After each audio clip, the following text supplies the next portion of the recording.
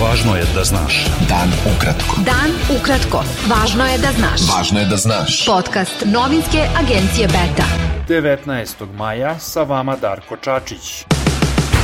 Hiljade građana došle su i na treći protest Srbija protiv nasilja u Beogradu, koji organizuje više opozicionih partija. Poslanik pokreta Ne davimo Beograd Radomir Lazović rekao je ispred Skupštine Srbije da će demonstranti preći preko mosta Gazela i napraviti krug preko Brankovog mosta. On je kazao da ni na današnjem protestu neće biti političkih govora i ponovio da zahtevi građana i opozicije moraju biti ispunjeni. Oni traže smenjivanje članova Saveta regulatornog tela za elektronske medije, ministra policije Bratislava Gašića i direktora Bezbednosno-informativne agencije Aleksandra Vulina, kao i oduzimanje nacionalnih frekvencija televizijama Pink i Happy i zabranu štampanih medija i programa koji promovišu nasilje. Premijerka Srbije Ana Brnabić izjavila je na sednici parlamenta da dešavanja u zemlji posle 2 masovna ubistva predstavljaju direktnu destabilizaciju Srbije i maslo stranih službi. Ona je odbacila kao bezočnu laž navode medija da je ministar spoljnih poslova i lider Socijalističke partije Srbije Ivica Dačić demonstrativno napustio jučerašnju sednicu vlade, jer se navodno nije složio sa pojedinim predlozima ministara iz redova Srpske napredne stranke.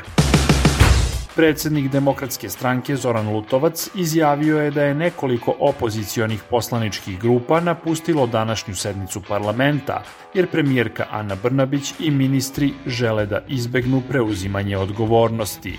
Mi ćemo napustiti zasedanje današnje sednice, priključiti se građanima u protestu kao znak upozorenja da već jednom ispune ono što se zahteva od njih.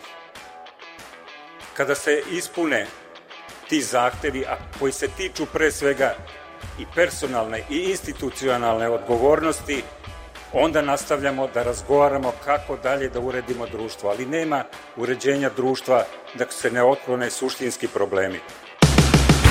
Predsednik Srbije Aleksandar Vučić saopštio je da je bezbednosna situacija na Kosovu složena i da će zbog toga tokom dana održati više sastanaka sa domaćim i stranim političkim faktorima. Vučić je naveo da će danas prisustvovati jedinom mitingu u Pančevu, zakazanom za 18 časova, i da neće posetiti i Belu crkvu i Vršac kako je bilo planirano. Novi gradonačelnik Severne Mitrovice, Erden Atić, položio je zakletvu u tom gradu. On je za zamenika gradonačelnika imenovao Katarinu Adžančić iz redova Srpske zajednice. Uoči polaganja zakletve Atića, na zgradi opštine Severna Mitrovica istaknuta je zastava Kosova. Direktor Kancelarije Vlade Srbije za Kosovo i Metohiju Petar Petković izjavio je da je stupanjem Atića na dužnost počela okupacija severa Kosova. Srpska lista je saopštila da će 1. juna uslediti odlučan odgovor srpskog naroda ako vlast u Prištini ne prestane da uskraćuje prava srpskom narodu na Kosovu. Protesti poljoprivrednika širom Srbije nastavljeni su i danas, jer vlada Srbije, kako navode, nije ispunila sve njihove zahteve. Predstavnik inicijative za opstanak poljoprivrednika Srbije Đoka Ćurčić rekao je za Betu da je protest poljoprivrednika Srbije sve masovniji i da se blokade pojačavaju. Politički komentator Boško Jakšić izjavio je da je predsednik Srbije Aleksandar Vučić dobio žuti karton od američke administracije zbog povezanosti sa organizovanim kriminalom i korupcijom. Američki diplomate i senatori juče su na spoljno-političkom odboru Senata stavili do znanja da njihove službe imaju dovoljno podataka o vezama srpskih vlasti sa organizovanim kriminalom, rekao je Jakšić agenciji Beta. Apelacioni sud u Beogradu potvrdio je rešenje Višeg suda u Valjevu, kojim je usvojen zahtev za rehabilitaciju nekadašnjeg komandanta Gorske garde Jugoslovenske vojske u otadžbini Nikole Kalabića. Apelacioni sud je naveo da je prvostepeni sud pravilno utvrdio da Kalabić nije sarađivao sa okupatorom.